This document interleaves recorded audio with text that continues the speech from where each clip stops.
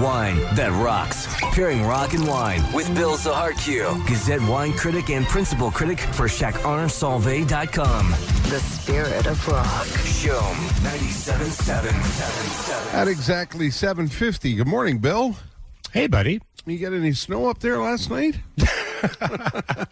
It's a little fresh down here this morning. I would imagine up there it was cold. -5. Okay, there you go. Yeah. Wow. Yeah, that's all right. It's the time of the year. Solid. Yeah, that is solid. Yeah. It's a fireplace and big bowl of chili weather. You know what? Like, I just can't wait to get outside. Yeah. Oh, really? Yeah. Okay, Got good. my toque ready. Yeah. You know, my overalls, my chainsaws are going. Yeah. Okay. Yeah, so it's no. This is prime season for me. Courrier de Bois over there. I actually like how life changes. Like I was this morning. I was up. I was up a little bit early. Like well, I was up with you pretty well. Okay. And just going through the hashtag chainsaw on Instagram. Is it a thing? It's like you're a member of a select club? It's a huge thing, man. Oh, There's cool. like millions of posts. Yeah, I believe it. Anyways, to all you chainsaw folk out there. Yeah. Yeah. Okay. Props. I saw, but speaking of that, I saw your post with the lovely wine you were going to be talking about. And what was that? Celeriac chips? What was that? Celeriac chip. Well, what's the deal there? Well, you know celeriac? No. Okay, well, it's like a celery root. Okay. Right? So instead of actually having the tall sticks, you have this kind of like really ugly ball of roots and absolutely like delicious. Like if you like that celery flavor. Yep. And my gal Carrie, she decided to make some chips with it yesterday. Oh, cool. And we're still harvesting from the garden. Like that's the only bad thing about the -5. I got to go out and see the damage. Yeah. I emptied a lot of it yesterday. Beets and all the stuff that really hates it, but we'll see.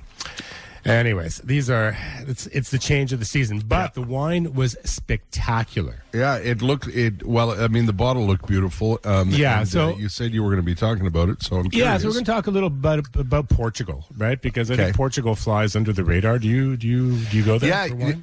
You're right. I haven't had.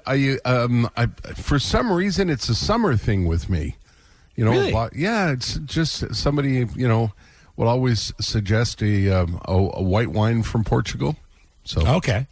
Yeah, they do some great whites. Yeah. I mean, but like for all you burly red lovers, that's the place, right? Like the reds. I mean, like the best known region is probably the Douro, right? Where they make port, and the reds are really intense. They have a lot of those like very, very dark fruit flavors. It's like dates and figs and all that kind of stuff, and a lot of torque. And for me, I find it like those are a little bit too much for me. So I always look for like a little bit more of finessed wines. Okay. And the two that I'm going to recommend today are from neighboring regions, so a little bit south and west, more towards the ocean. And they're both if you want that really full-bodied wine, this is it. Right? Lots of flavor. This is it. Like we ate steak last night alongside our big salad, and it was absolutely perfect. But what you're going to get is a little bit less of that sort of like pump, torque, and without any finesse. And that's something that I really value in red wines, as everybody knows.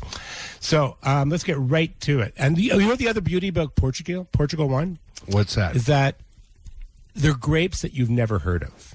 Right. So people always ask, I've always tried, a lot of people like try new wines and they go like, wow, that's a little bit strange. A lot of it just comes from the fact that they use different grapes. Like you're not going to find a lot of Cabernet Sauvignon and Merlot and Syrah and all that kind of stuff. So the first one is at 1665, and you get a lot of good bargains too in Portugal. And this is from one of my favorite winemakers, this guy, Álvaro Parales, who's the Quinta de Parreira, the Utero Dow 2016. So this is very Bordeaux-like. So for all you people that like that, again, a lot of flavor, a lot of power, but with a little bit of finesse on the end. For 1665, you are not going to go wrong on this one, which is a great bargain. That's this is a great brand deal. new wine at the SEQ. Yep. Okay. And the second one, and the one that I was showed in my picture last night, this one absolutely blew me away. It's from right by the water. So, like, even though Portugal's really, really hot in the summer, the region of Bairrada gets a lot of this very cooling Atlantic Ocean just waves and waves and waves of fresh air. And that keeps the grapes from getting a little bit too overripe. And this is from a guy called Tiago Teles. Now, I'm trying to do my best Portuguese here. But this is the Cuvée Gilda, $25. And I'm telling you, man, like we cracked through this bottle in around 45 minutes last night. Always a good sign. All right. Both of these wines will be listed under Wine That Rocks at shom.com. Those will be up after 9 o'clock this morning. And every Friday, Bill chooses a song for us. Bill, what did you pick this morning? Well, we gotta pay homage to Eddie, huh? Yes, sir. It was a bad week. It was a bad week, huh? Yeah. Well, I mean, dropping like flies. Yeah, exactly. What'd you pick? What song did you pick? I was never the biggest Van Halen fan, but I loved DOA because that's like it's a little bit less weedly and just like a lot of really good crunchy power chords. And, Great pick. So this is for Eddie. Bon weekend, Bill. Okay, you too, brother. See you later.